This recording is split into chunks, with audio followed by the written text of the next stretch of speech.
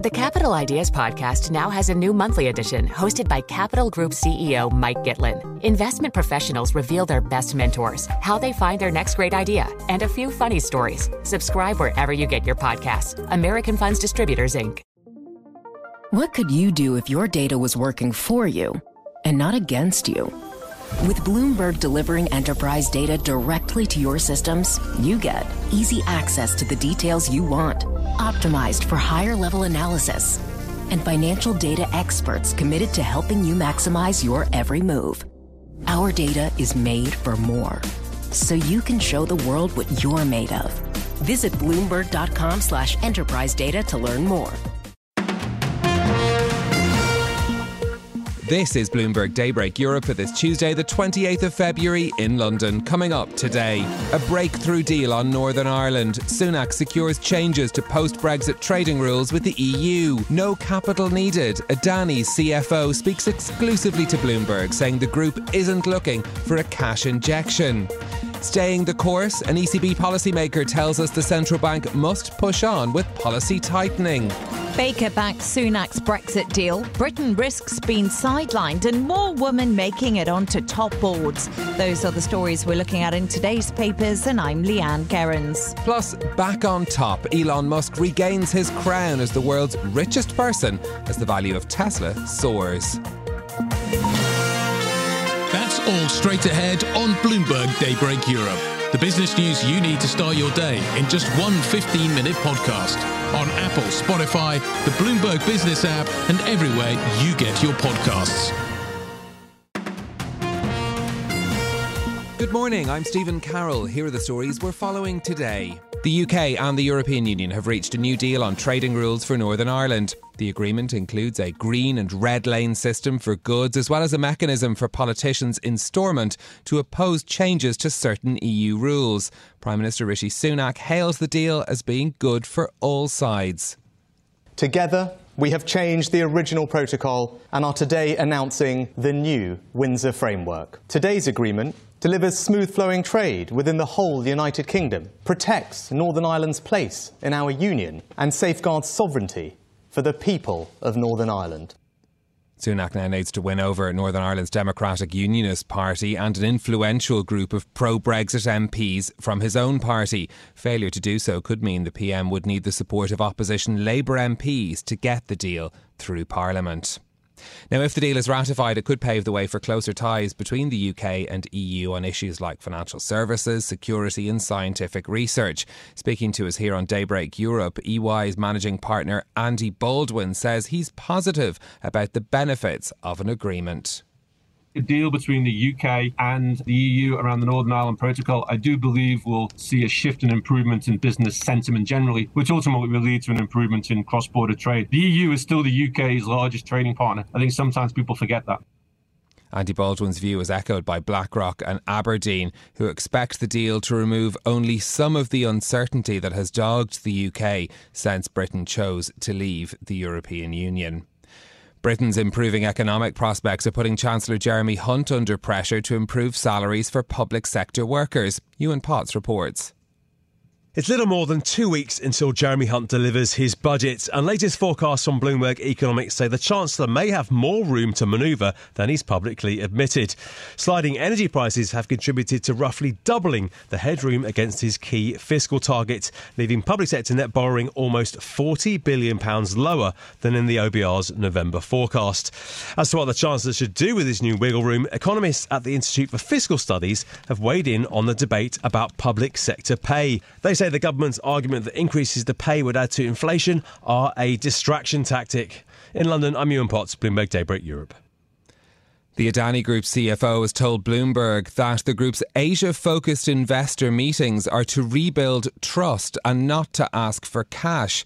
The Indian conglomerate has seen $150 billion wiped off its value after short seller Hindenburg made allegations of accounting fraud and stock manipulation. Adani has repeatedly denied those claims. Let's take a listen to what the group's CFO, Jugashinder Singh, had to say to us in an exclusive interview on the matter. We have an obligation and duty to face people in an environment like this and not just simply do VCs and calls. but to actually meet in person and answer the questions in person. Adani's Jugatinder Singh speaking as it emerged that JP Morgan Asset Management has removed any exposure to the conglomerate from its ESG portfolios. Data compiled by Bloomberg shows that around 500 ESG funds in Europe continue to hold Adani stocks. A third ECB policymaker this week has doubled down on tightening. Croatia National Bank Governor Boris Vujicic tells Bloomberg taming core inflation is the main priority. As long as the core persists at the levels that we are talking about, and this is significantly higher than our rates are and significantly higher than where our target is, we should persevere and we should really bring it down to the levels where we need it to be in the medium term. Vujicic is the European Central Bank's newest policymaker since Croatia joined the euro at the start of this year. Although he won't vote on March's rate decision, where markets see a hike of 50 basis points or higher is near certain, Vujicic will have voting rights on the ECB from April to September. And Elon Musk has regained his spot as the world's richest person after briefly losing the title to LVMH's Bernard Arnault. With more, here's Bloomberg's Charlie Pellet. Musk's wealth has been boosted by a nearly 70% surge in Tesla's stock price this year. It is up about 100% from its intraday low on January 6th as investors pile back into bets on riskier growth stocks amid signs of economic strength and a slower pace of Federal Reserve interest rate increases. The company has also benefited from more demand for its electric vehicles after cutting prices on several models. In New York, Charlie Pellet, Bloomberg Daybreak Europe. Well, those are our top stories this morning. In case you're feeling depressed on your own payday, Elon Musk's one-day change in his wealth was worth some $7 billion according to our rich list. Rich go if you've got the terminal in front of you. The change of year to date has seen Elon Musk's fortune rise by $50 billion. Bernard Arnault, poor Bernard Arnault, only $23 billion increase in his fortune over the last year. So the difference between them now is only just around $2 billion. So we may see more fluctuations to come further ahead as well. But that's the latest on the rich list anyway from Bloomberg. Up next, Baker backs Sunak's Brexit deal. Britain risks being sidelined and more women making it onto top boards. The Capital Ideas podcast now has a new monthly edition hosted by Capital Group CEO Mike Gitlin. Investment professionals reveal their best mentors, how they find their next great idea, and a few funny stories. Subscribe wherever you get your podcasts. American Funds Distributors, Inc. Hi, I'm Ron Kraszewski, Chairman and CEO of Stifel. Financial advisors, if you're not growing your practice, you're losing market share. Stifel is a growing entrepreneurial, advisor-centric firm built for successful advisors like you. Imagine having the resources of the largest wirehouses and the support of the boutique shops, but none of the bureaucracy to get in the way of you serving your clients. At Stifel, it's your business, your book, your clients. I always tell the advisors we're recruiting, I want you to come to Stifel and double or triple your business. Most of them laugh and shake their heads, but I'm serious. Don't take it from me. Take it from Stifel's #1 finish in J.D. Power's 2023 U.S. Financial Advisor Satisfaction Study. So, there's a reason why 148 financial advisors joined Stifel last year. Come join us and find out why Stifel is the firm where success meets success. Visit www.choosestifel.com. Stifel Nicholas and Company Incorporated, member SIPC and NYSE.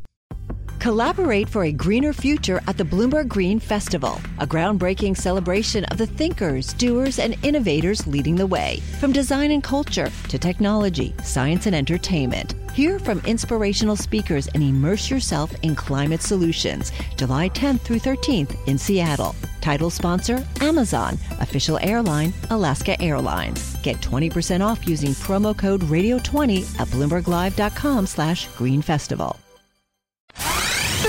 Now, the paper review on Bloomberg Daybreak Europe. The news you need to know from today's papers.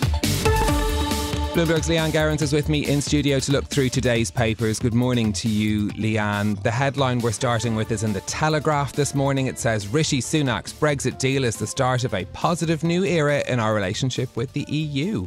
Yes, indeed, Stephen. Good morning to you. So this is actually a comment piece written out by the Minister of State for Northern Ireland, Steve Baker. And what I feel when I read this is this article really reflects the mood music coming out of Prime Minister Rishi Sunak and Ursula von der Leyen's meeting yesterday. It seemed to be very amicable, Ursula von der Leyen calling Rishi Sunak dear Rishi on more than one occasion. Now, the Eurosceptic MP says the Windsor Framework, that's what it's been renamed, finally ends the uncertainty created with the Northern Ireland Protocol and calls it a real turning point for the relationship between the UK and the EU. We obviously chose to Brexit more than half a decade ago, Stephen, so this is positive news on the horizon.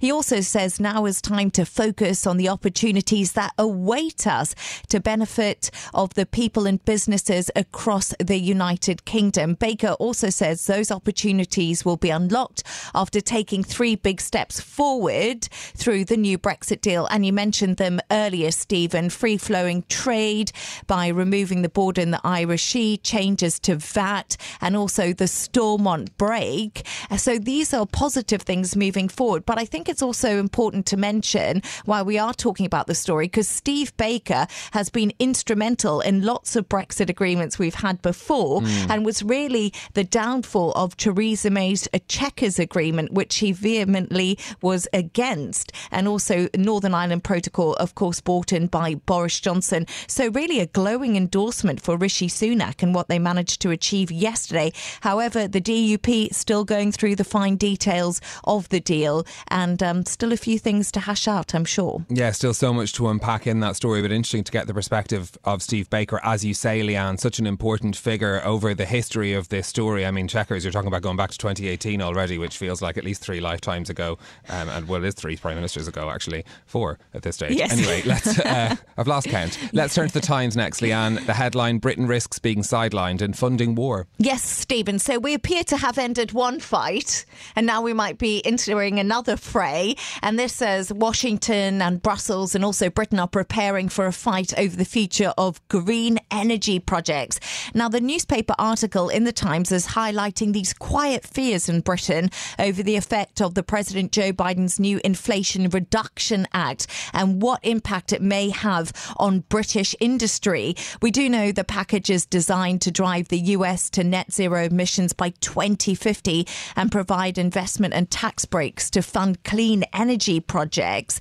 Now, I don't know if you can recall last week, I know a lot has happened, but Drax, we spoke about, the power company in Northern England, is warning that its £2 billion investment was at serious risk without urgent government action, as Biden's new measures have made investing in America just so much more attractive, Stephen.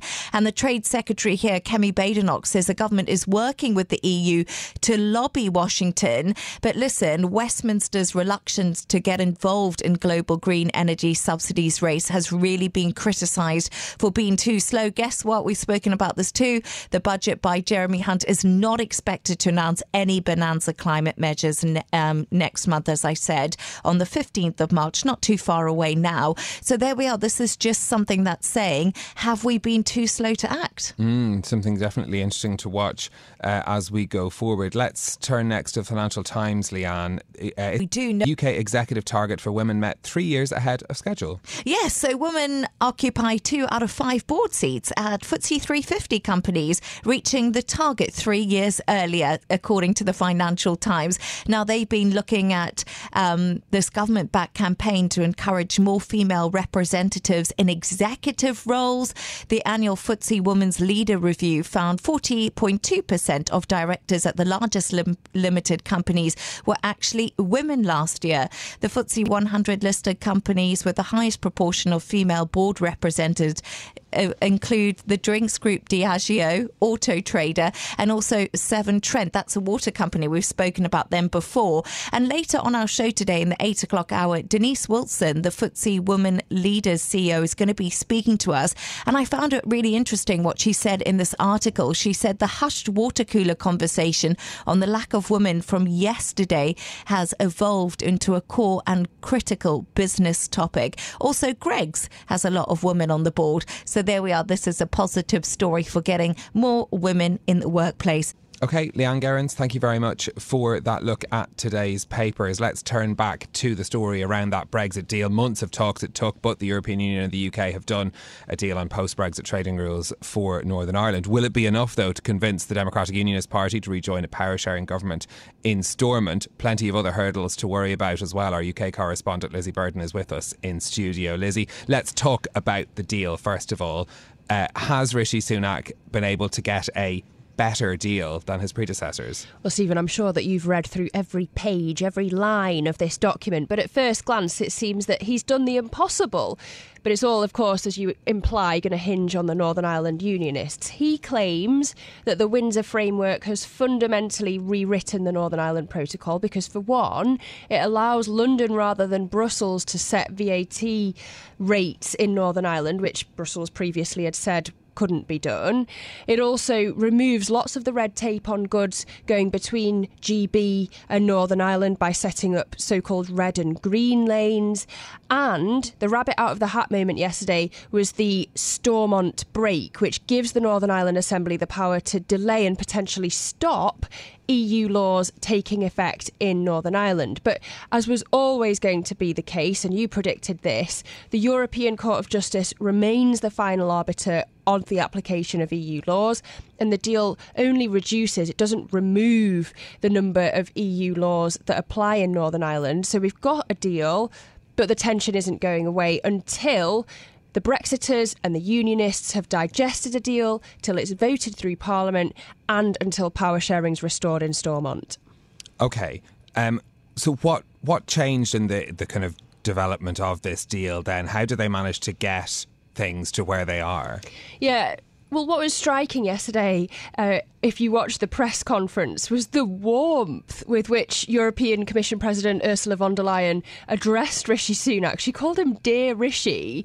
And he's seen in Brussels as a pragmatist, even if he's a Brexiter. She said he'd been constructive and understanding of the parameters of Brussels' position, especially compared to Boris Johnson and Liz Truss. And indeed, he himself said that this deal is decisively better than anything that's come before.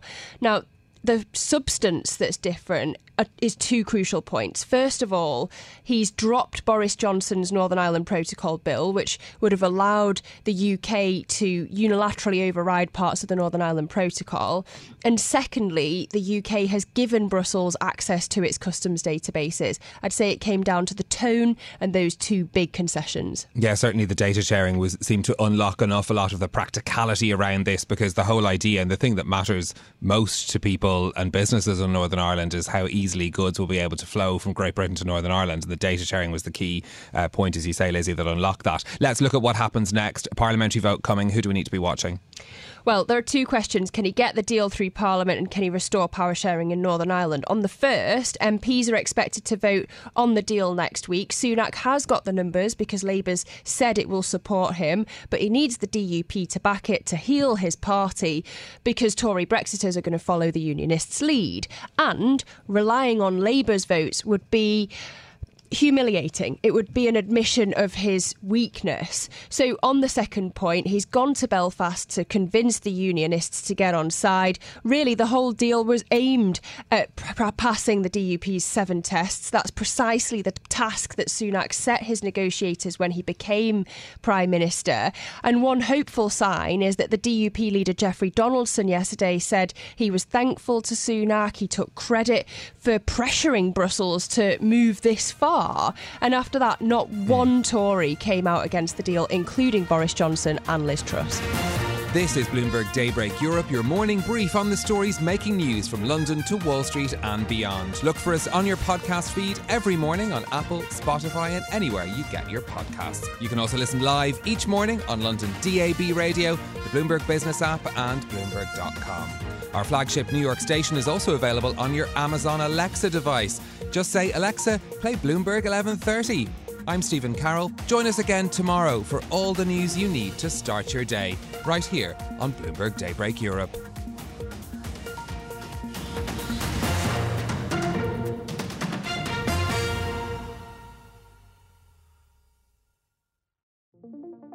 What could you do if your data was working for you and not against you?